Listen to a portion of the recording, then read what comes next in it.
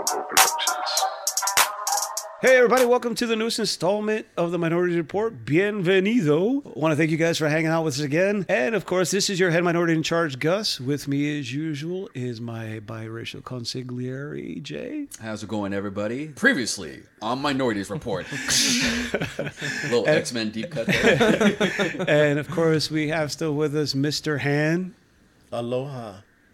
And of course, Jorge. Hello there. Thank you guys for hanging out with us. So we've been talking about generational bullshit. So what I wanted to honestly give my take real quick, and we're going to jump into Jorge talking about Gen Z, is that Gen Z has become far more progressive in our lifetime than I ever thought I would see. And just share with us some of your experiences from like school and growing up in that environment where people like, being Latino, you probably grew up with some of the same shit I did, where it was that, be a man, sé un hombre. But you also live in a generation where they're more progressive and more accepting of people's differences. Yeah. Right? Yeah. And actually, you can start seeing that in the media because even when 1 year before I was born in 2000. And just like I was saying in the last episode, a lot of you guys grew up with The Godfather and whatnot. And then in 1999, we have The Sopranos, where we have the character of Tony Soprano, who actually shows for the first time in that type of television or that type of production. We see a main character in a situation of that nature who actually shows vulnerability because Tony Soprano goes to therapy. And I think that The Sopranos ended up doing a lot of good for television, not only in the way that we get to see like morally complex characters, but also we get to explore characters that are really vulnerable in a really human side and have a really human side. Right, and because even though he lived in a world where it was ultra masculine and violent, everything was about being and proving you're a man and not tolerating disrespect. He went to therapy and he spoke about his feelings. And he was always, and as a matter of fact, he was always trying to be careful, and he always wanted to make sure that nobody within the business knew that he was going to therapy, because if anybody knew that he was going to therapy, he was screwed. Well, they were going to consider him as a weak person. They would use it against him. Because like the mob like looked down on therapy, they looked down on homosexuality and everything. And with him being a boss, that would have that would have put his position in danger. Yeah, well, you would have seen as weak. Yeah. Or correct me if I'm wrong, because I haven't watched the whole series, but the little I've watched of it, even though he like had to be that way, his Gumar, he actually loved her. Gumar, for those of you who are uneducated, is the side chick, his mistress. But he actually took care of her, and he cared about her. It wasn't just about having her on the side. Am I wrong? I mean, because he was about his family, but he also cared about her. Yeah, well, it was because Tony Soprano felt that he was losing his family. Apparently, his wife confessed to him that she was going to have an affair with a priest, and then all of his children were growing up and they were ready to go to college and move to a different state or a different city. Right. So as a coping mechanism for him to like hold on to his family, he kind of got himself a new family, but I don't know.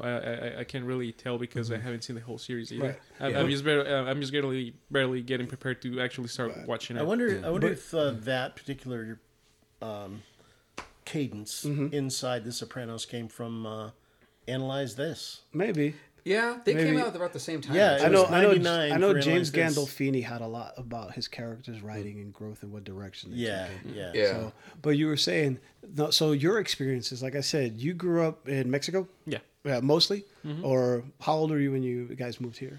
I was 15. Oh, so predominantly your whole but life. at the same time, I grew up in like border cities because, as I've told you, my mom used to be a crime scene investigator, so we kept moving back and forth from one state to the other. Which is fascinating to me. But at the same time, I grew up in like border cities, which are pretty much the same thing as living in the United States. They're literally the same thing. We have the same stores. The culture is the same. All right. So yeah. Really? See, because that's what my next question to you was: growing up in a different country, how you had the experience growing up, like facing that toxicity or that type of attitude. Well, you can definitely feel the difference. When it comes to like sexism and all of that culturally, like most of the times is like pretty much the same as I said, because I literally feel no difference whenever I'm in Mexico or when I'm in the States. But that's because I grew up in border cities and I've never been to the South, because I'm totally sure that if I go to the South, it's gonna be like a culture shock. Right. Because I've met people who were brought up on ranchos, and they're totally like misogynistic, and the woman needs to know her place. But your mom was a professional. She had a career, so she was complete opposite of that. Yeah. Fortunately, my mom was always the complete opposite of that, and even my father has always been the complete opposite of that. My family has never been a traditional Mexican family per se. So honestly, I actually feel really grateful, and sometimes I even want to cry whenever I think of the fact that my parents are some of the most supportive parents I've ever seen in my life. Because especially my mom, I have a really strong relationship with my mother. She's been really supportive, especially because my family experienced a really strong family tragedy when I was 9 years old, and you guys know about it. Jay and Gus, you guys know about it. So that definitely left me marked, and I started developing severe anxiety and depression when I was 12. And instead of getting mad at me or anything like that, my mom was extremely supportive. And even my father, who I was a little surprised, because he was never being sexist or anything like that, even though he was still a little toxic whenever it came to masculinity. But even then, he was able to learn from that, and he was able to change his ways, and he was able to start looking at things in a different way. And now my mom and my dad got divorced because my dad was a little toxic. He was abusing alcohol. He was drinking too much alcohol. He doesn't do that anymore. It was just like a little period when he was young and he didn't know any better. It always seems kind of a catalyst to things. Yeah. He was young and stupid. But yeah, he ended up learning a lot, and now he's really supportive. He's just like, hey, it doesn't matter what time it is. If you need to talk to anyone, call me. Yeah. See, what I like to see is that the changing of the generations, just to make a quick observation, and I'll let Jorge get back.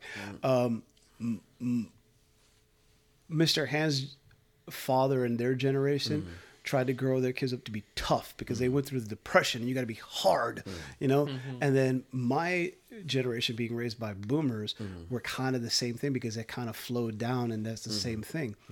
Whereas millennials, you got a little bit of both worlds, where they're on and off. What I see as Gen Zers go, and I don't want to take all credit for this because it's not just me, Gen Xers raising Gen Zers kind of instill that in them. It's okay, because we suffered so much to be like, you can't be gay. You can't be this. You got to be hard. Fuck everybody else. Be a man's man. Where we were raised that way, we kind of went the opposite way with raising our kids. I don't want to say all of us. Right. We kind of, because your parents are probably Gen Zers. They're probably around my age. Yeah. Your dad's like, what, 50, something like that? Yeah, 55. My mom is 50. So they're a Gen Z. I mean, Gen Xers. So we raised our kids because we went through so much. You couldn't be mentally ill. You're just, quit being sensitive. Stop being a little bitch. Don't cry. Where we wanted to be the opposite with our kids. So you benefited from that. Not saying that, your parents are perfect, because none of us are perfect, but you got the benefit of having that. And that's, I think, what happened to a lot of Gen Zers. And I'll let you continue, but I think Gen Zers benefited from the fact that my generation, the Gen X, got shit on. So we didn't want that for our kids. Yeah. And actually, I mean, unfortunately not all people, because I definitely got to see cases of like, people I went to school with, and their parents were just like, Jesus, like fucking Christ. I remember one time, this guy I went to school with, he started crying all of a sudden because he got a C or something like that. And he started crying first because he started crying even harder just by the fact that he was crying the first time. And it was because his mother was like such a sexist woman, and because she grew up that way. Right. And he didn't have a father figure, unfortunately, but his mother was like a sexist piece of shit, like literally, because she used to beat him up with a board. Oh my gosh. Yeah. Jesus. And just to toughen him up a little. Which is funny, because I see that in a lot of the Latin community. Now I want to say all of it. A lot of the Latin community, even the women are misogynistic. I gotta ask though, do you think, Jorge, that some of that toxic trope came from the Catholic Church's influence on the whole spare the rod, spoil the child. Right, exactly, that kind of thing. Maybe. I've never really thought of it, but maybe that's actually a pretty good question, because in Mexico the predominant religion is actually the Catholic religion. It's a big thing in the Latin community too. I believe it's changing, but like.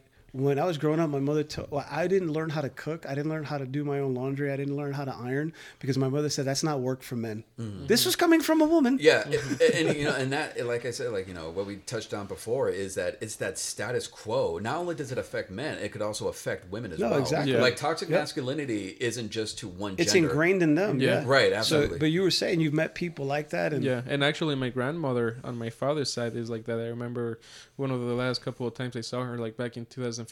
I remember I was done eating. I picked up my plate and I headed out to the kitchen so I could wash it. And she lectured me like she never has before. Like, what are you doing? Queso joto. And actually, even before that family tragedy that I mentioned, I was still a very sensitive child. Like, I remember crying when watching the 90s Spider-Man cartoon or something like that. Yeah. And my parents were really supportive of that, but unfortunately, because I went to school, and that's another thing that I wanted to mention, is that I know for a fact that not all of the kids got the fortune to have parents like mine, where I've always been taught to be open about my emotions and the way I felt and whatnot, because when I was in school, I was bullied a lot. For liking Spider-Man, for liking Batman. And actually, I can relate 100% to you and your experience. I was called many names. I was called a faggot. I was called a pussy. I also got picked on because I was really pale as a kid and I was like really skinny. What do you mean as a kid, bro? You pale now? No, I'm kidding. I remember one time when I was like in middle school, they called me Ben Affleck. Oh my god! Because you and I probably experienced the same thing, where because we're a lighter complexion. They would say we're passing. Yeah. You know, oh, you ain't Latino enough. You ain't dark. Yeah. Fuck you. Yeah. Passing is honestly like one of the most racist terms ever. It definitely is like a microaggression, because it almost feels like you're outside your race, but you're good enough to pass in, like, you know, suburbs and everything. And not only that, they used to call me like fancy pants and shit like that, but not in a nice way or anything like that. Right. Because I remember my mom, she used to dress me up all the time. Well, I mean, it's almost like it's your fault that your mother has a career and does well. That's what they try to do. Something like that. And honestly, that was like the least of my problems. You know, the only thing about you being called Ben Affleck that I like is at least they stole it from a good movie. Actually, role models. I'm glad that you bring that up, because I noticed something all about us. We were called insults that are actually empowering. Like, for example, you were called Beastie Boy. Yeah. Beastie Boy is one of the most influential, one of the greatest hip hop groups. Best-selling rap record of all time. Yeah. Absolutely. How is that an insult? Still is. Right. And they were absolutely a punk crossover. Which they were. Really rare. They were. Yeah. They were a punk rock band that really went and succeeded, and they go, oh, well, let's do hip hop. And they blew up. Right. And you were called Ben Affleck. Ben Affleck has become, like, you know, he had a very, like, you know, hard, like, you know, background. His, like, you know, he was fighting against, you know, alcoholism and all that, like the whole press and everything. He's become like one of the most renowned directors. That he's actors. Also he's not hard to look at either. Exactly. Yeah. And he was that man. Right. Yeah. Exactly. And I gotta say, he earned that shit, because I saw some of his workout. Right. Yeah. Well, it's like trying to insult somebody. Go, you're like the hottest person I've ever seen, asshole. And so or even call me fancy pants. Like, thanks. That means I have good taste. And so when I remember the kids, when they were calling me, oh, Jay's a Power Ranger, that means, so what you're saying is that I'm a superhero with access to high-tech weaponry. That can kick your ass. Right. With a giant Zord that has access to where I can find out where you live or your family. I can wipe out your whole entire bloodline. So that's the insult? Yeah. But thanks, man. I've never really been to like border towns, but a lot of the people that I've met, because I honestly, growing up with as many Latinos as I have, I've met every spectrum of Latino you could, and I've worked with all of them. I never really met Mexicans till I moved here, but a lot of them grew up impoverished. Like one of my best friends, he's from Tijuana, and he said it was rough. It was really rough. But did you experience that? And if so, because I know when you live in a rough like country or rough town, you got to be hard, and all the kids may come off that way too. Yeah, definitely, because sometimes in Mexico there's no middle ground between being wealthy or being in a comfortable situation and being poor. And So there's not poor. like a middle class. There's not really like a middle class, and there is, but it's not as common, you know. Right. And yeah, I could definitely see that as well, because unfortunately most of the population live like a really poor situation, and they have to be tough, otherwise they're gonna get killed on the streets. Right. Because of, they get like little gangs, quote unquote, because they're not actual gangs. It's just a bunch of like young kids being stupid and attacking each other and fighting and stuff like that. Right. And they have to be tough because of that, and they also have to be tough because apparently, or at least in the time where I grew up, in Mexico there are lots of single mothers, and because of the absence of that father figure, the mother has to act as both a mother and a father, and sometimes that doesn't really go well at all whatsoever. And because especially when you're trying to raise a boy, what do? You gotta be extra tough, and sometimes mothers can be extra tough. Well, there's in my opinion, there's no better father than a Mexican mother. I'm telling you. True. Now, They will teach you all sides of what you need to know. I got to tell you, just slight detour anecdote, but I grew up in Connecticut, obviously. Zero Mexican people. None. And we had these two kids in our high school, Matt and Greg St. Stephen. And my buddy called them the Hawaiian brothers. And they were always wearing Hawaiian shirts and stuff. So Well, that didn't help.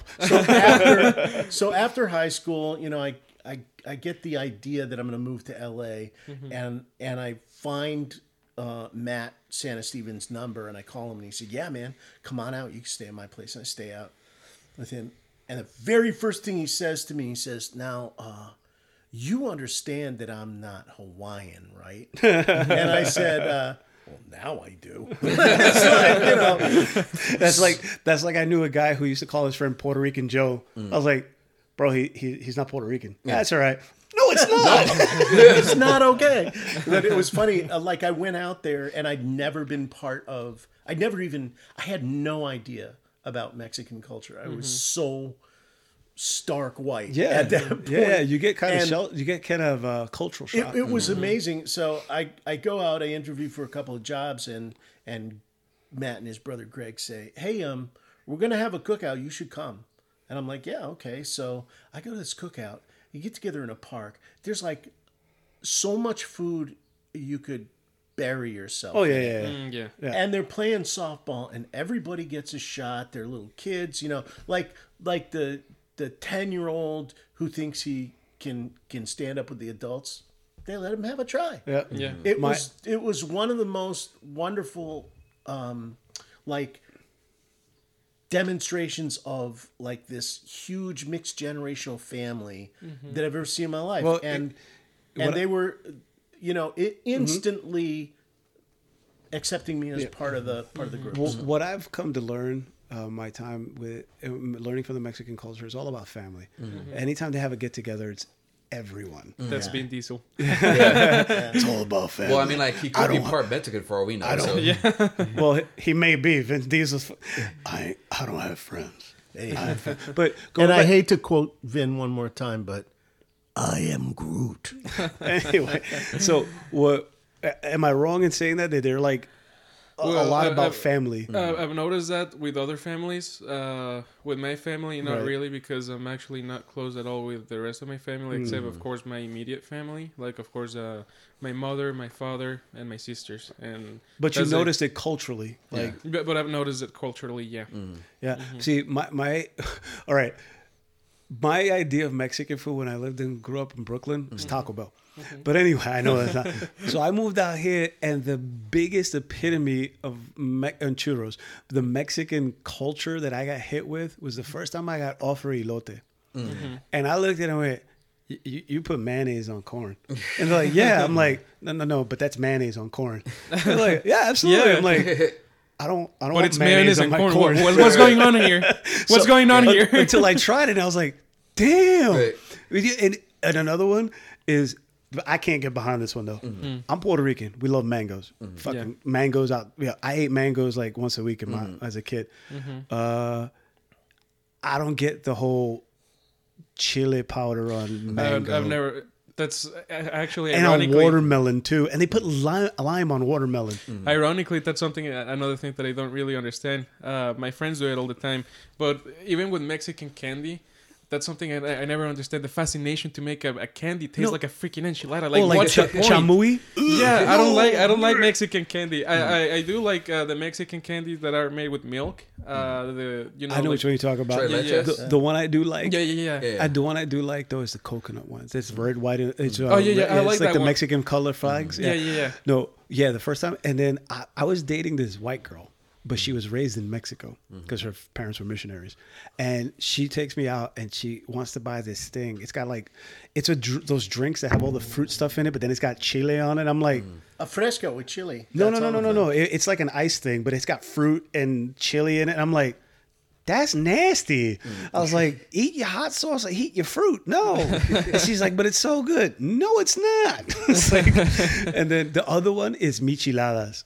I like micheladas. Micheladas, if you don't know, they take a beer, mostly Budweiser, and they put clamato in it and lemon or lime. It's kind of like a Bloody Mary, but with beer. Right. I'm like, when they tell me, oh, it's beer with clamato, I said, stop. Wait, you lost what? me at clamato. Yeah. Clamato is clam and tomato juice. Clamato. I was like, you lost me at clamato. Yeah. Is that what it is? Yeah. I thought it was just tomato No, it's juice. clam juice and tomato juice. Clamato is clam and tomato juice together. But anyway, but you said experiencing kind of like, I don't want to say that you were upper class, but you had it better than the kids you went to school with. But they made fun of you because of that. Yeah, and mostly they made fun of me because of the things that I liked. You were a nerd. I was a freaking nerd. Like, and leaving like the social status like to the side because that was like a minor thing. The major thing was the fact that I was a nerd, and the super huge major thing. You guys know that soccer is a huge thing in Mexico. Just the fact that I was never into sports, just the fact that I was never into soccer. Wait, you didn't like soccer? No, I never. Oh, you're not Mexican, bro. No, okay. You know, it's funny you should say that. I am one of the few kids on my mother's side of the family who didn't like soccer, and we're from Scotland, which is soccer is massive there. And the reason I didn't get into it is because the first time I was on a soccer pitch, I was 9 years old.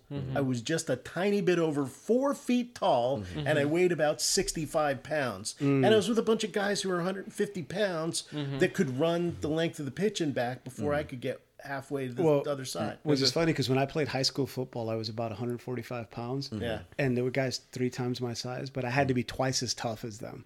If they knocked me down, even if it hurt, I had to get back up and like it was nothing. Yeah. But Well, with me, because being half black and everything, I was expected to actually be into basketball. Like, I mean, I casually watch basketball and everything, but they expected me to play. Never got interested in playing. My dad, especially when I mentioned that my dad was played basketball in high school, so they automatically assume like, oh, that's gonna pass on, you're gonna start playing. But I just never got into it, and it's like, and it's funny how like sports can be like also like can tap into like a racial like assumptions divides, and everything, See, growing up Puerto Rican, we weren't expected to play basketball, but we played it in school. Long story short, I wasn't dunking anytime soon, but I played defense like Bill Lambier. So if you got by me, I'd knock you down. So kind of like that. Yeah. But anyway. But it's for example, were we going to go on a break? No. Okay, no, I was going to say that it's actually really interesting that you say that some sports are actually like connected to your race or something like that. Because I know you said it jokingly and it was hilarious, but I've actually been told before, like, you don't like soccer? You're a fake Mexican. And I'm just like, what? Well, let me ask He's you. a Mino. Let me Mexican in name only. let me ask you something, because I experienced it myself, and of course, being a more European appearing Latino, and I know, like, I've heard from the people I've met in northern Mexico, like you said, the border towns where you grew up, they're more of the indigenous kind of looking. Yeah. So I'm sure you experienced a lot of bullying because of that too. Yeah. As I said, they used to call me Ben Affleck because I was like lighter skin. Is that the only white person they knew? Is that why? Probably, or because they got it from a movie. What movie was it? I haven't seen it. Was it Role Argo? models. Role models. Role models, Yeah. by the way, which is a great celebration of the nerd, right? Yeah. Oh, It's the LARPing. bro culture embracing nerds. The LARPing. Yeah. Yeah, the LARP community. But so your experience in school, was that like just in high school? When did you become a metalhead? Because that's what I'm interested. Because I Oh, know I've there's- always been a metalhead. Really? And they also pick at me because I like metal, and that's another thing because culturally I didn't really like the music that all the other kids were listening to because it was either like Mexican music or rap or hip You, hop. what do you mean? You didn't like banda norteño? Yeah, and because I was listening to metal, like when I first started, it was like soft things like Metallica, AC/DC, and then I started going into softer things. But It's that funny were how he more says unusual. soft Metallica when they never played them on the radio because they were thought too hard back in the day. No, literally, yeah, Really? seriously, yeah. They didn't become really popular until the Black Album. But anyway, Black go ahead. Album. Yeah. So when I was around 10, I wasn't made fun of because of the fact that I like comic books or anything. They used to call me the zombie guy or the The zombie guy? Yeah, the zombie because I Because guess you were into metal? yeah because or the vampire guy because I guess they didn't know a better term for like someone who was into like unusual and Yeah. dark things. Well, but because, I mean, even though goth has been around a long time, I don't know if culturally in the part of Mexico you grew up in, it was a thing. Yeah. Yeah. I mean, I had like a little group of kids that were into like gothic culture and Right. whatnot. So Beca- yeah, it was definitely there. Which is funny because a lot of the natives I've met or indigenous people I've met and Mexicans, they're huge into metal. A lot of them are into metal. Oh yeah, metal is a huge part. Well, it has become a huge part of metal of Mexico now, especially like in the south. But There now is a- where you grew up. But is no, what where you're I saying. grew up, because There's a where I great- grew up, it was more like banda music. Yeah, and- like Tigres del Norte. yeah, and stuff like that. I actually had a house directly, like I sit diagonally down the street from a campesina band, from where they practiced, and I didn't mind it at all. But my girlfriend used to come sleep over, and she, I can't sleep. The bass is too loud. Oh, So so it was like and stuff like that. my experience. I said a 24 hours chicken dance. Chicken dinner. So my experience with that was in New York. You don't really ever hear that. Well, I never heard that. I moved here and I started working security, and we had to do security for banda. It was this Mexican dude that kind of tried to look like Pitbull. He had a shaved head and he would drink on stage tequila, and I was like, this shit sounds like circus music. All of them have the same bass line. It's like EDMI for Mexicans. 'Cause Okay. you know how EDMI, the electric Yeah, music, yeah. whatever, has the same Yeah. bass line? Yeah. Yeah, I was like, dude, it sounds like a fucking circus. it's Drop- really No offense to your culture, bro. For Yeah. EDM, Well, I actually agree. It It's sounds like a okay, circus. okay, so instead of drop the bass, it's drop the banda. yeah. Drop the band. So, EDM is just the same BPM. It's not the same bass line. So oh, pardon me. Yeah, no, I I'm should just just go saying, fuck you know. myself. well, you probably should. But Anyway, oh man, I just lost my train of thought. well, going into the metalhead aspect of it, like you said, you were bullied as a kid, but then you went into like high school. Where is it more accepting there, or Well, high school, I was here in the States for high school. right? Which is And depending on where you go to school here in the States, it could be an also you're an outsider. yeah, I was an outsider in high school Yeah. because I went to high school here in Laveen. I went to Betty H. Fairfax, which is mostly a Black and Latino high school. Right. So I was the odd one out. The odd one out. Yeah. Well, Yeah. yeah, because a lot of the Mexicans here are either into the hip hop culture or they try to over exaggerate their Mexicanness. Yeah, I guess that's a thing of hyper identification because they've never even been to Mexico, but they're like trying to flex the fact that they're Mexican. And yeah, Mexican as fuck, bro. You know who has a great joke about that? George Lopez. He goes, he knows people go like, I'm Mexican, yo, I'm Mexican, órale, raza. And then they go to Mexico and go, oh my God, people live in those houses? Well, that reminded me. What was it? That reminded me actually back in the early '90s when cross colors became popular. Yeah. And all like Tribe Called Quest as well. I'll put them in there, but also Arrested Development. Yeah. That would accentuate like their African roots. Yeah. So I remember all the kids in my elementary school, like when I lived in Murphy Canyon, like the black kids and everything, to be wearing the cross colors and the African medallion. but they are always talking about going back to the motherland, but they never went. Well, that's a big thing about, like, there was a comedian that did something like that too. Everybody calls them African American. Y'all black. He goes, you ain't never been to Africa, motherfucker. But going You're not back connected to your culture. so coming here in your adolescence, 15. Now, was English your second language, or Yeah, it was my second language, because even though it was spoken in the border city, and I was still in contact with it, and it was still spoken in my house, it wasn't like the primary language has always been Spanish in right? the house. But but your family's always been bilingual, right? Because I assume your mom and her career that she took had to be bilingual. Yeah.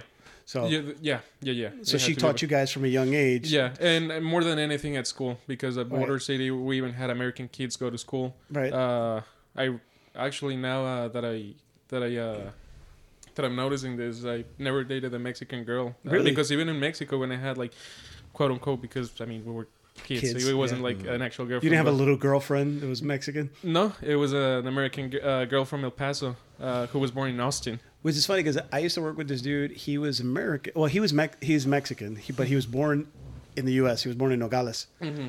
He had a thicker accent than most Mexicans I've met. I was like, bro, you're American. He goes, yeah, but since I lived in Nogales, Arizona, I would go to school in Nogales, Mexico. Mm-hmm. So to me, in my brain, it's like, okay. He's like, yeah, it's like 10 minutes away. Mm-hmm. He goes, literally, you can walk across into Mexico. It's one city split by the border. Yeah. You know, that's actually kind of funny because once again, growing up, I never had a lot of friends. Like, sure, I was bullied, but I didn't have a lot of friends because I was bullied. I didn't have a lot of friends because I just wasn't interested. I was being much of a loner. Really? Yeah. Well, see, you're probably one of the most soft-spoken people that I've met. But so you're saying you didn't grow into that. That's who you've always been. Yeah. That's who I've always been. I've always been a loner. Even, what were you gonna say? Oh no, go keep going. Sorry. I never liked to socialize. Even when I was a little kid and my sisters wanted to play with me, I was like, nope, no. And because of that, I guess that I developed like a different type of accent or something like that. Right. And that's something that I was also bullied for because I spoke like my own, like I had my own special tone, to put it that way. Right. And even with my last name, which is French, Velderin, people would be like, "Where are you from? Like, you're not Mexican, but you're not even." We can tell that you're not even. Like, what are you? Which is funny because I don't have a typical Latino name either. It's very European. It's actually Portuguese. And I would meet people and they would see my last name and they go, "Oh, fala portugués." I'm like, whoa, no, wrong kind of brown. Wrong kind of brown. Well, I'm glad you mentioned that because I noticed that, like, you know, in schools, like high school, elementary, whatever, like being a loner was seen as a bad thing. I'm glad that the stigma of being a loner is being erased because, you know, one of the things that, I don't know, it's weird. Like, one of the things that was like a status of power or, you know, or inspiration or whatever was being popular in school. Like, having all these friends and everything. So the more friends you had, like, you know, the more appealing you were and everything. Whereas, like, if you only hung out with like 2 or 3 people or had no friends at all, you were ostracized. Right. Yeah. But you see, but from what I'm getting is from what you're telling me is that you didn't try to be the outsider. No. You weren't trying to be edgy. That's just who you were. Yeah. I just didn't want to hang out with those guys. And especially when you got to like middle school, I was facing the fact that if I wanted to hang out with them, because a couple of them were cool. Right. But a couple of them tried to hang out with me, but I'm just like, I don't want to have these conversations of like how many girls they fucked over the weekend and how much weed they can smoke. So even though you grew up like soft-spoken, sensitive, and not wanted to be different, you just were, you still face that. You still face that whole, you know, toxicity that they tried to push into you. Yeah, and especially because my first years, my most formative years were in the state of Chihuahua, but then because of my mom's work, we had to move to the state of Sonora. So if I stood out there in Chihuahua, I stood out even more in the state of Sonora because like different, even a more different accent and complexion and whatnot. Right. And because I was like, I stood out so much, I became the popular kid of the school. Everybody wanted to know you because you were like everyone else. Yeah, exactly. Which goes to what I was saying before, being kind of fetishized because you come in and you're the exotic one. And actually, I was really popular with the girls at school. Yeah. And all the guys hated me for it. That's because of your hair, bro. Yeah. He has long, luscious hair. Maybe he's born with it. Maybe it's Maybelline. Did you always have the long? You rocked the long hair back then? Yeah, back then, yeah, it was long, but not as long. Well, yeah, but going like you're into the metal scene. So let's go fast forward out of high school. So, but you faced all that shit in high school. But coming to adulthood, I'm sorry, Mr. Hand, you said something. No, I was just gonna say, and that is exactly what my hair looked like. Yeah. Like literally at your age, that's All right, to use that's a, the hair I rock. to use a meme from when I was in high school, pics or it didn't happen. No, so but coming into adulthood, like your generation, I admire, believe it or not, because my not only because of my daughters are Gen Zers, they're literally about your age. You're sandwiched in between them. I have a 23 and a 21-year-old, so your Turning generation. 23 next month. You'll be 23 next month? Yeah. All right. So, well, happy early birthday. But you were saying that, see, what I'm saying is your experiences, you don't really have any, have you ever seen the prejudice among your age group as far as like LGBTQ and all that? Yeah, definitely, and even older people. Like, for example, as I mentioned before, being called a faggot, and just the fact that homosexuality was looked down upon. But that was in Mexico, or did you face that here? Not personally, but I did see other kids calling other kids faggots or stuff like that, or other kids being bullied. Because I remember I went to school with a transgender kid. Well, not even a kid; he was already 16.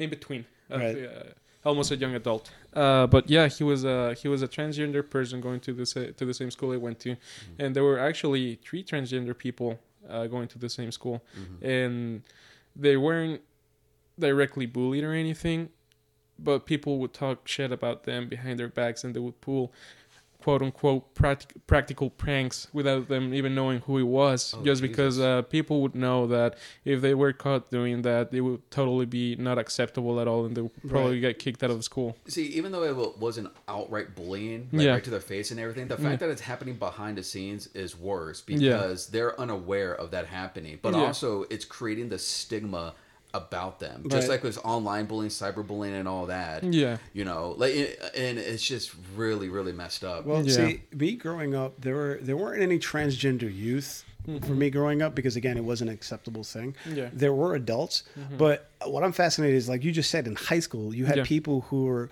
because they were raised to be themselves. It's great because the evolution of the generations is what's amazing. Yeah, not only that, and also boys and girls started being raised in a more accepting way. Like you gotta respect others, but unfortunately, not all the kids were that way. Exactly. And the thing that I enjoy the most, I guess, was the fact that I had more people to talk to, but still I would usually keep to myself, but I was able to have conversations about things I felt passionate about, like comic books or movies or music. I remember taking the school bus and singing metal with this other guy, and that was one of the first times I was ever able to like spread my wings out a little, to put it that way. I was a metalhead in high school, and one of my best friends in high school was a metalhead, and he was black. He was a black metalhead. I didn't know they existed before that until I met him.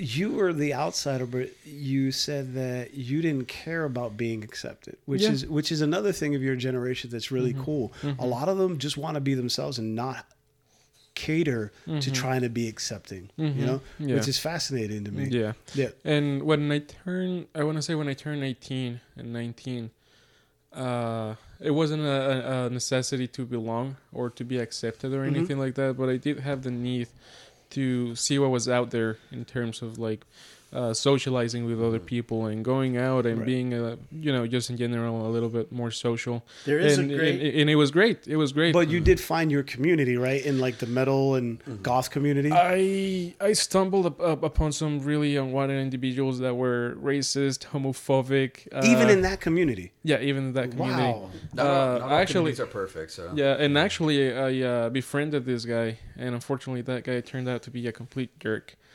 He was like the most sexist person I ever met. Really? Yeah. Well, I guess your friendship with him was short because I don't see you hanging out with somebody. No. Actually, I was hurt, like really, really hurt because I saw him as a brother. Right. I opened the doors of my house to him. My mom treated him like another member of the family, and to me that takes a lot of like energy and effort, and more than anything, emotional effort. And when I found out that he was like really sexist, I was just like, Oh fuck! But Es- I gotta let you go. Especially after spending time with your family, Yeah. seeing like the love and respect and, Yeah. and whatnot. For him to still have That- that mentality, that's- even after all that, makes it Yeah. even worse. That's almost Yeah. like getting cheated on by a significant other. It's That's like- that's kinda exactly how it yeah. felt like. And then I just other than him, I ran into other people that weren't, as extreme as he was, but I was like, oh yeah, I just remember why how I've always wanted to be by myself. I was right about the world. It's fucking rotten. You broke my heart, Fredo. I know it was I you. do too. No,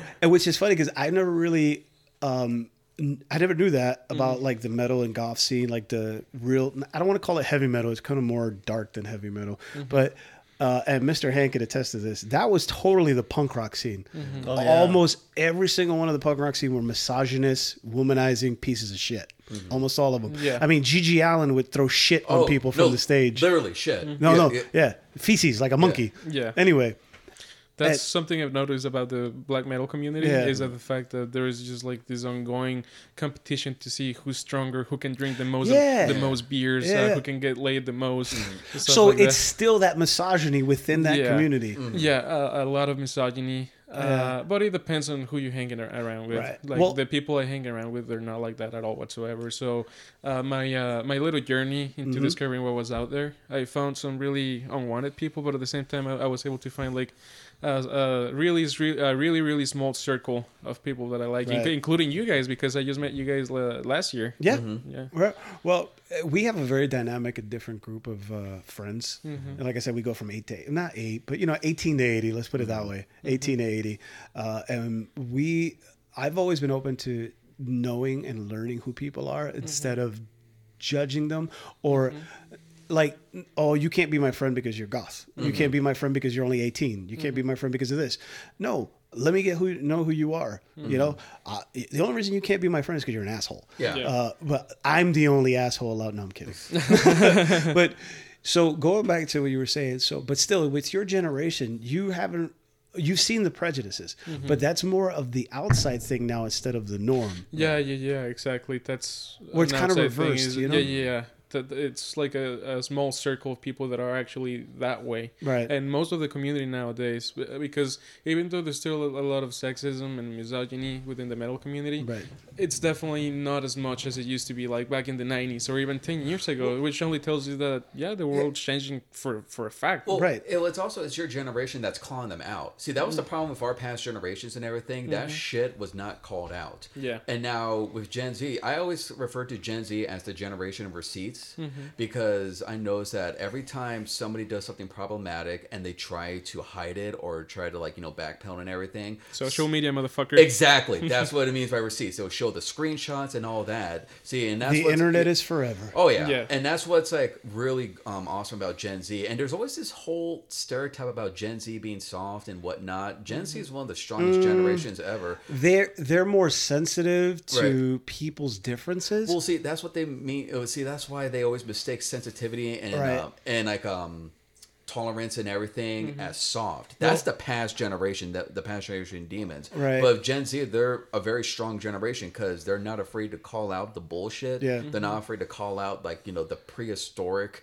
type of mentality and everything of the past generation. My thing about Gen Z is the progression of social media has caused some pseudo celebrities to be influenced, and a lot of it is toxic. Oh, yeah. However, the outsiders, such as LGBTQ, especially trans people, it's kind of united them more on a worldwide scope because they know now they're not alone. Yeah. Because Now they have like online groups where they can meet because with each before other, talk social to each other. before social media, they had their town and their neighborhood, Yeah. and there may not have been somebody like them. Right. Where now it's worldwide, and you can be a transgender youth, and you can chat to somebody in Japan that is also, and you can have that relationship, you know. And I think it's a double-edged sword, social media. But that's true. But you also need to be careful about opening yourself up to cyberbullying. Oh, absolutely. Right. which, No, absolutely. which is literally like putting a drop of oil in a glass of water and you watch it Right. just Well, spread. that's Well, also it's the double-edged because- sword that he was talking about. Yeah, the social double-edged media. sword Oh, because okay, you yeah, get because you yeah. get those people who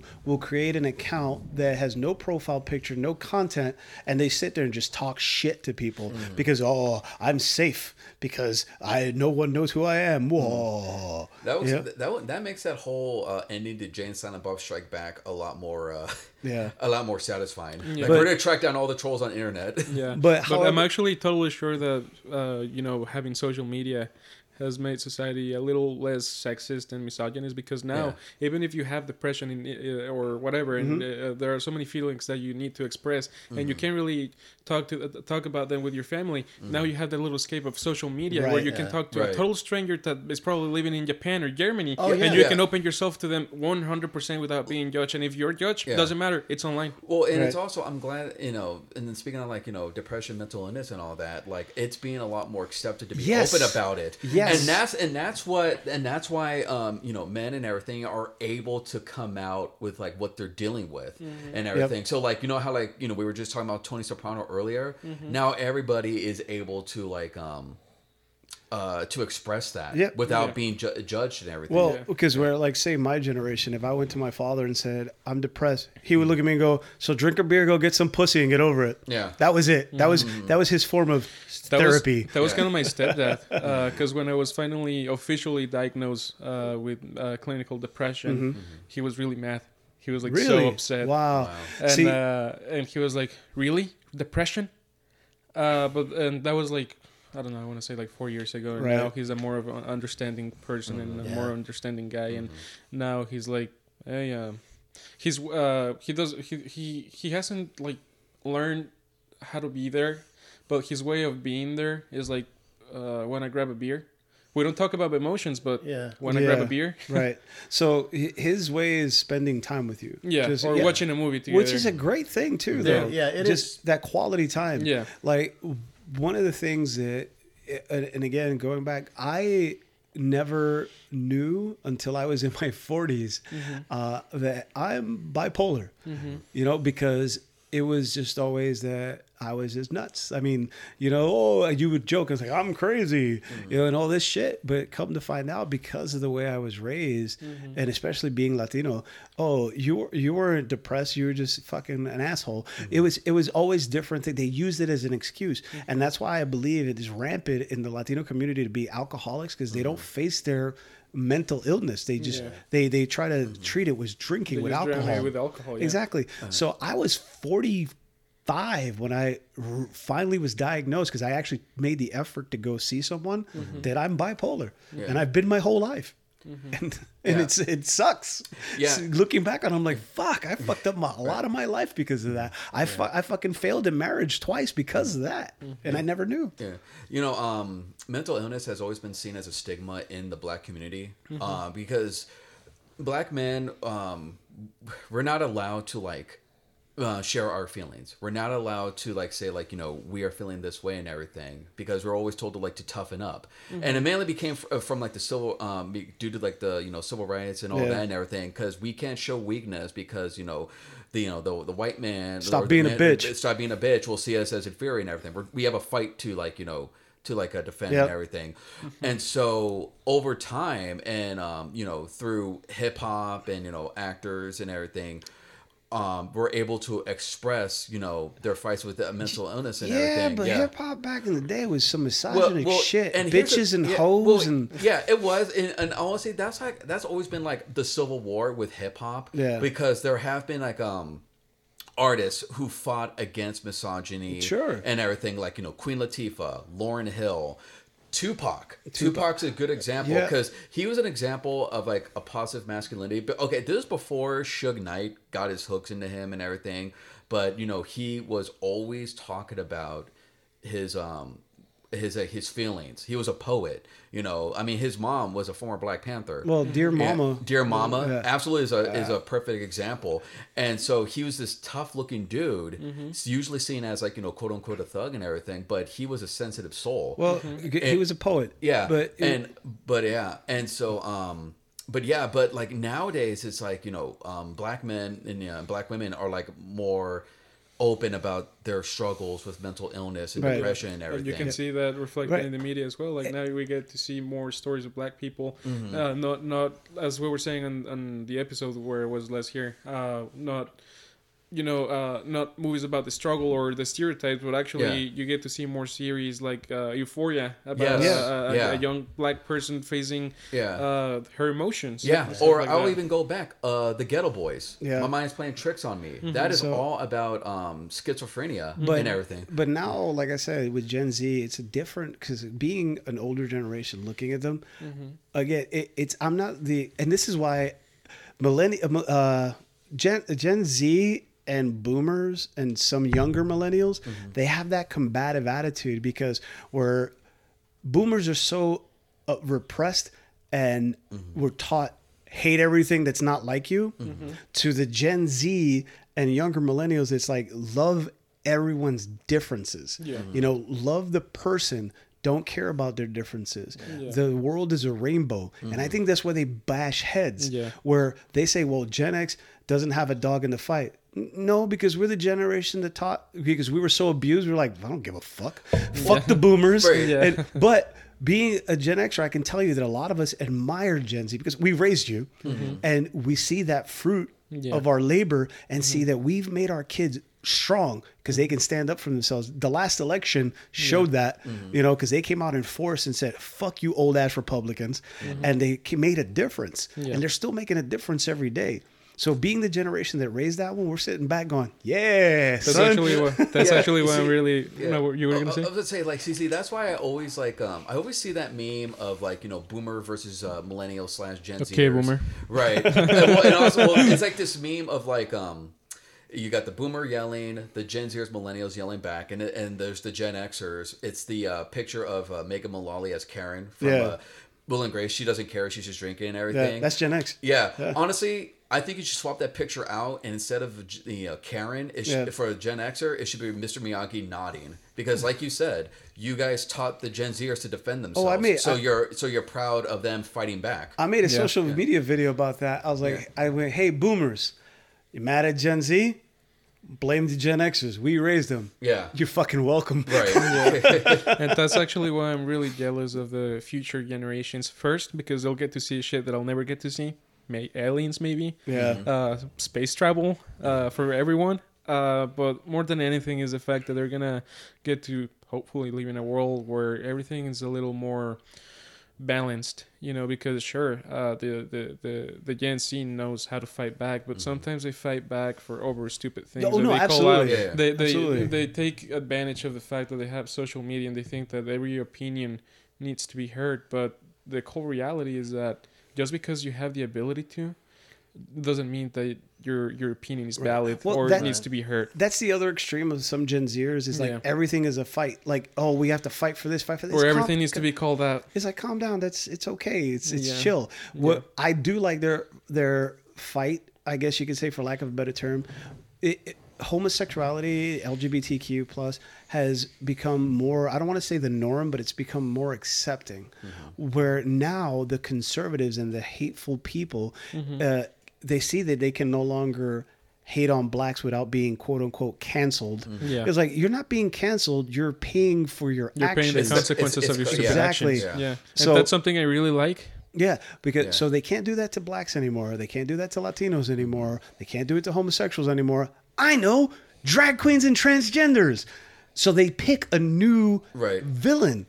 So they don't have to want to make a difference to better society. Yeah. They just want to alienate and ostracize and villainize a certain community. And pretty soon they're going to run out of targets, and guess what? They're going to find themselves irrelevant. And that's why, that's what they fear. That's why they always pick like a different target, because they want to stay in that relevancy. Yep. Yeah. But what's funny is that every target they pick fights back. So it's like that whole high school bully thing. Like, I'm going to pick on him. Oh, he has a big brother. I'm going to pick on her. Oh, she has two big brothers. So it's like... It's pretty much like the witch hunt of the week. Yeah. Right. Yeah. Well, going to like All in the Family, there was an episode where there was a drag person or drag queen, drag performer that Archie thought was a woman. And when he finds out it's a man, all of a sudden his prejudice comes up. Yeah. And you fast forward to now, you have transgender You have transgender politicians. You have transgender business owners. And it's amazing to me the progression that I've seen in my life. I've always sat back in awe, and I don't know if a lot of people that are maybe Mr. Hand's age or my age sit back and realize this. When I was a kid, we went from LP records to 8-tracks to cassette tapes to CDs to MP3s. And now you can stream music on your phone. Before you had to have a dime to walk around and put in a payphone. Now I carry a computer in my pocket. The first computers, Mr. Hand, you probably worked on were the size of a room. Yeah. And now you have one in your pocket. Yeah. Now I have a supercomputer.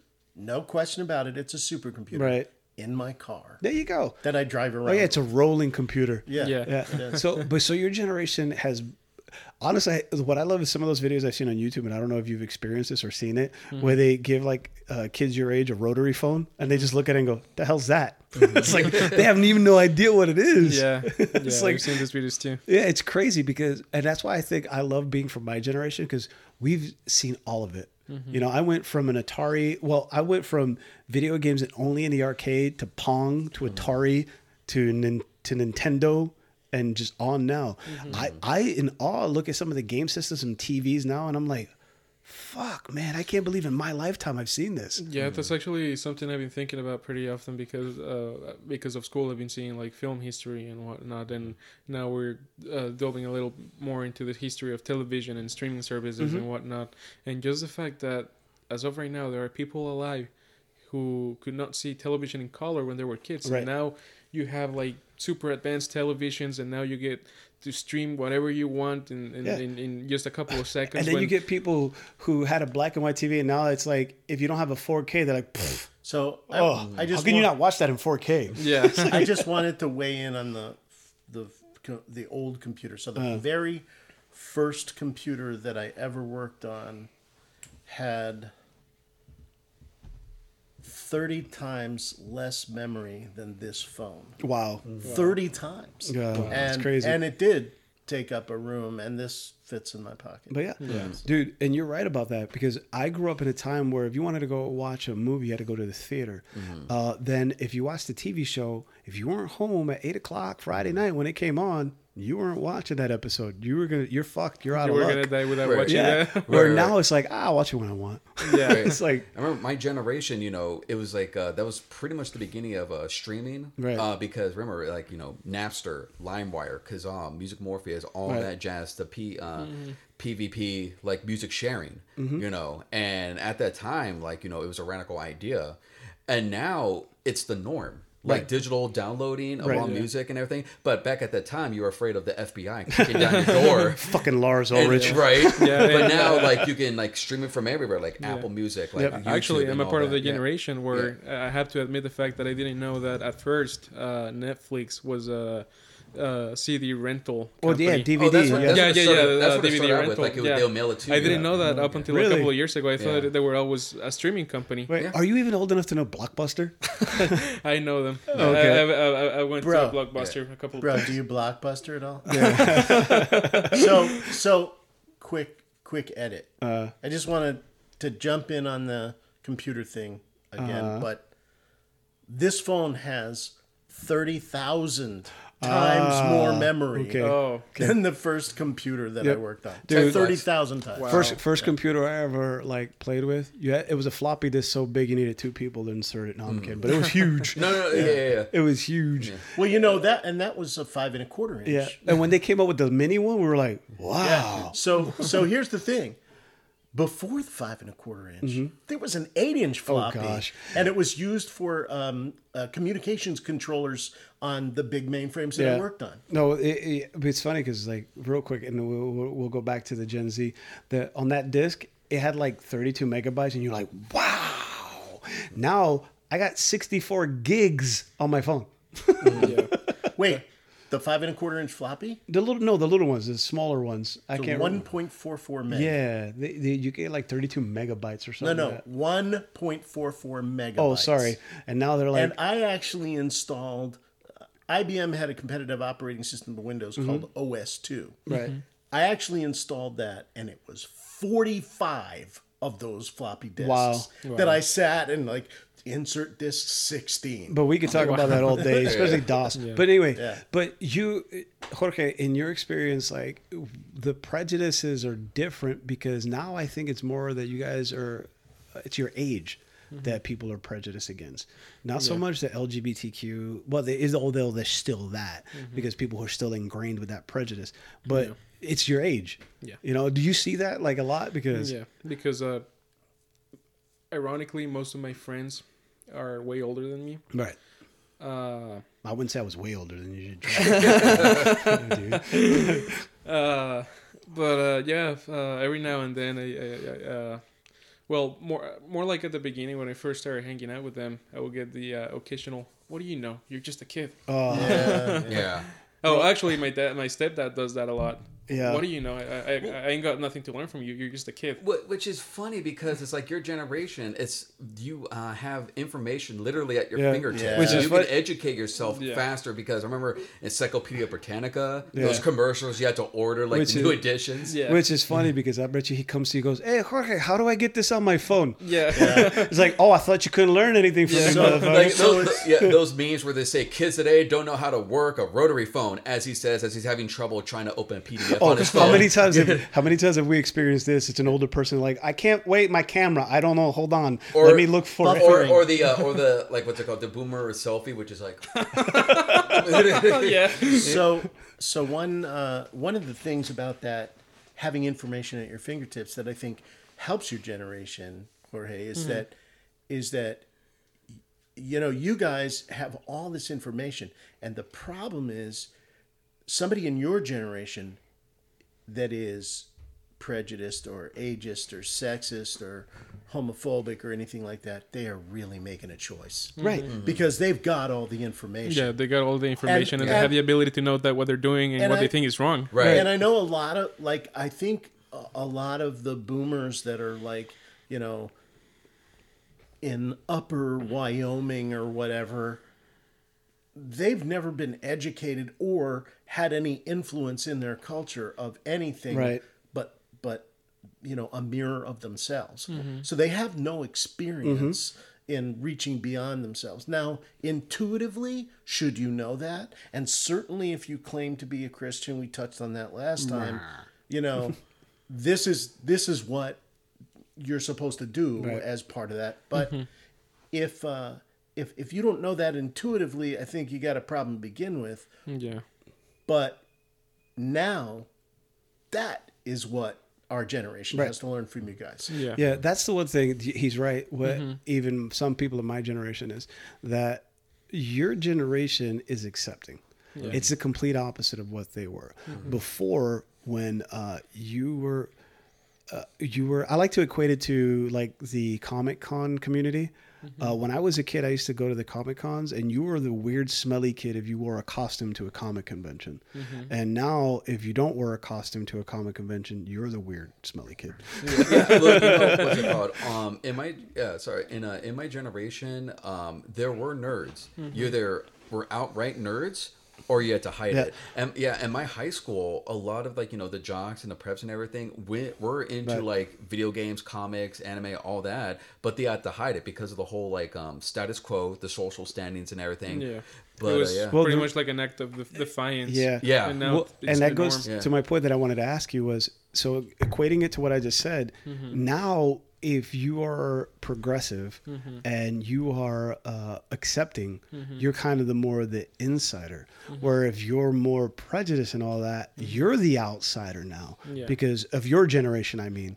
I don't mean older people, but like a Gen Zer. Yeah. You've met more people probably in your life, correct me if I'm wrong, that are more accepting of people than not. Yeah. You know, Yeah, you've met a that is lot less correct. prejudiced people than you've met. Yeah, that is correct. And whenever I have met people that are extremely prejudiced, they get kicked out of the community. The community, yeah. Yeah. That shit just doesn't fly around anymore. Exactly. And your generation is the generation of what I like to, what is it? Pansexual, you know, because that wasn't a thing when I was growing up, you know, and that's why people, there's a big argument right now, and tell me what you face on this, is the whole pronoun debate, you know, the they, them, you know, people want to express themselves differently because they don't feel like they fit in, Yeah. you know?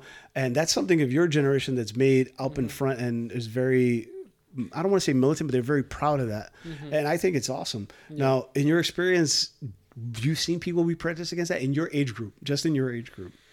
Well, I don't have a lot of experience with a lot of people within my age group, except for like a friend, because as I said, I usually hang out with older people.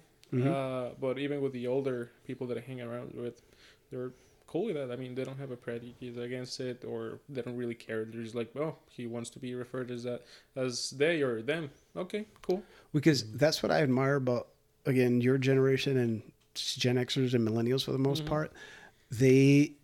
My belief, and a lot of them is, how does what you want affect my life? If it doesn't affect me, what the fuck do I care? And it's pretty much like, let's say that Johnny doesn't want to be called Johnny. He wants to be called Jay. Who am I to not grant him that, you know? Right. Yeah. You know, if you want to be called Hector and your name's Don, I don't care. If I want to be called James Gary Diablo, why you guys cannot call me that? Well, it's going back to our whole Hanging with the homeboys.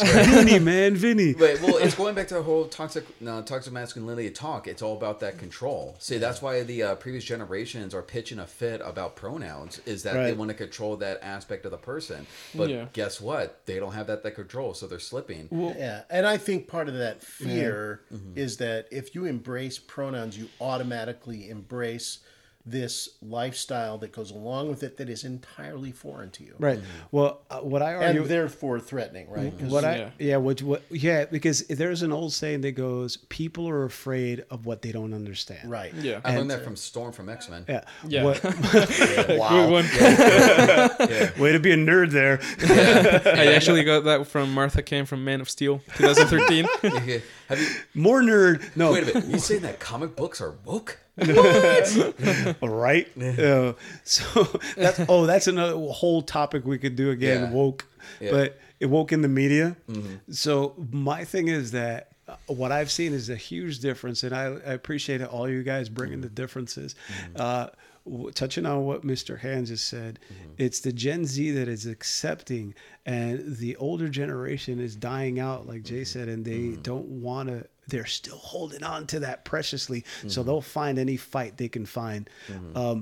My thing is, like, what doesn't affect you. Oh, this is what I'm going to say. On social media, I've been debating with people back and forth going into the issue of pronouns and gender. They like to equate sex with gender, which are not the same thing. So the one argument is a lot of people go, oh, there's only two genders. The science. I was like, what are you getting your science from? Kindergarten cop? Boys have a penis and girls have a vagina. It's like, Bruce, scientifically it's been proven, and I can show you a dozen articles that say there is a spectrum of gender identities. You see, the thing is, gender identity is who you identify as on the inside, whereas your sex may not match your gender identity. And I actually I was gonna say that even if that was the case, I mean, like, speaking 100% from a biological standpoint, let's say that we only have two genders. It doesn't really matter if that person wants to be referred as that way. Just let him have it. Exactly. It's like, It doesn't hurt you. Yeah, exactly. It doesn't hurt you. It's like if all of a sudden I said, don't call me Jorge, I want you to call me Mr. Beldering. Yeah, like... Okay, Mr. Belding. Beldering.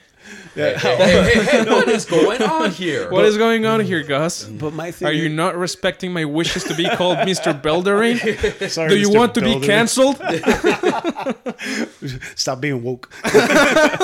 but we joke about this, but what I admire, and again, and we'll end with this, I appreciate about the Gen Z generation is their acceptance and openness. A lot of the people I grew up with that are no longer with us, unfortunately, had to deal with all those prejudice, and they never got to be themselves in their lifetime. And I'm sure Mr. Hank can agree to that. A lot of people that we grew up with, Merv Griffin. yeah. No, Yeah. seriously. Rock Hudson. Believe it or not, Merv Griffin never came out, but was revealed to have been gay after his death.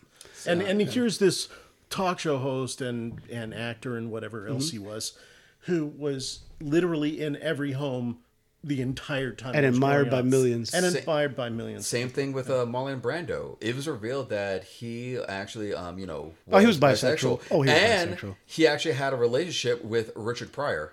Yeah. Wow. I didn't know Richard Pryor was bisexual. Yeah. It was revealed by Quincy Jones. Really? By an interview by Quincy Jones. By He got jungle fever. Yeah. and Richard Pryor's widow confirmed it. But Yeah. Well, but to close with this, we can all agree as far as like the older generations, our boomer, our millennial, and myself, Gen Xer, that Gen Z has been undercut.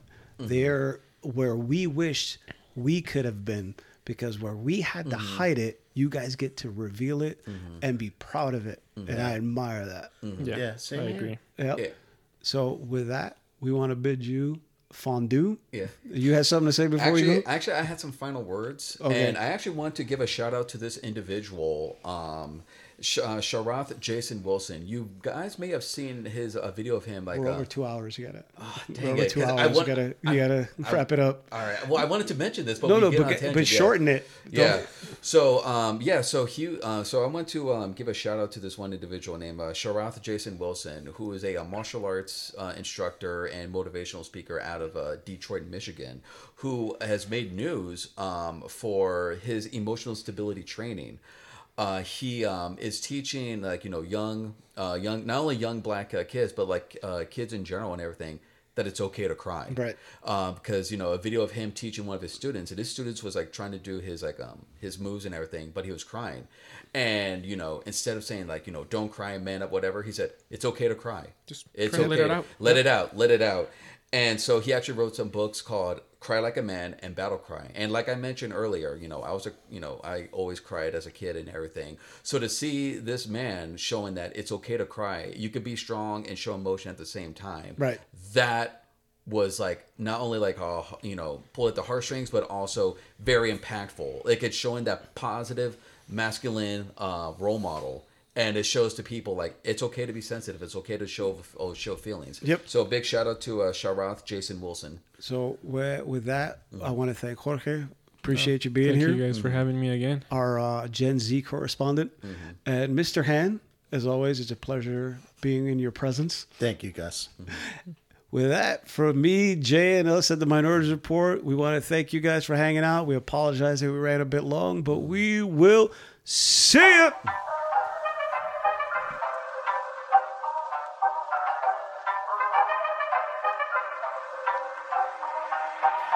You're listening to the Minorities Report, brought to you by Make It a Combo Productions. You've just listened to the Minorities Report from Make It a Combo Productions. Executive produced by Jesse and Junior. Check them out on all platforms. And don't forget to follow our other podcasts, Am I a Slut? And Make It a Combo. Thank you and goodbye.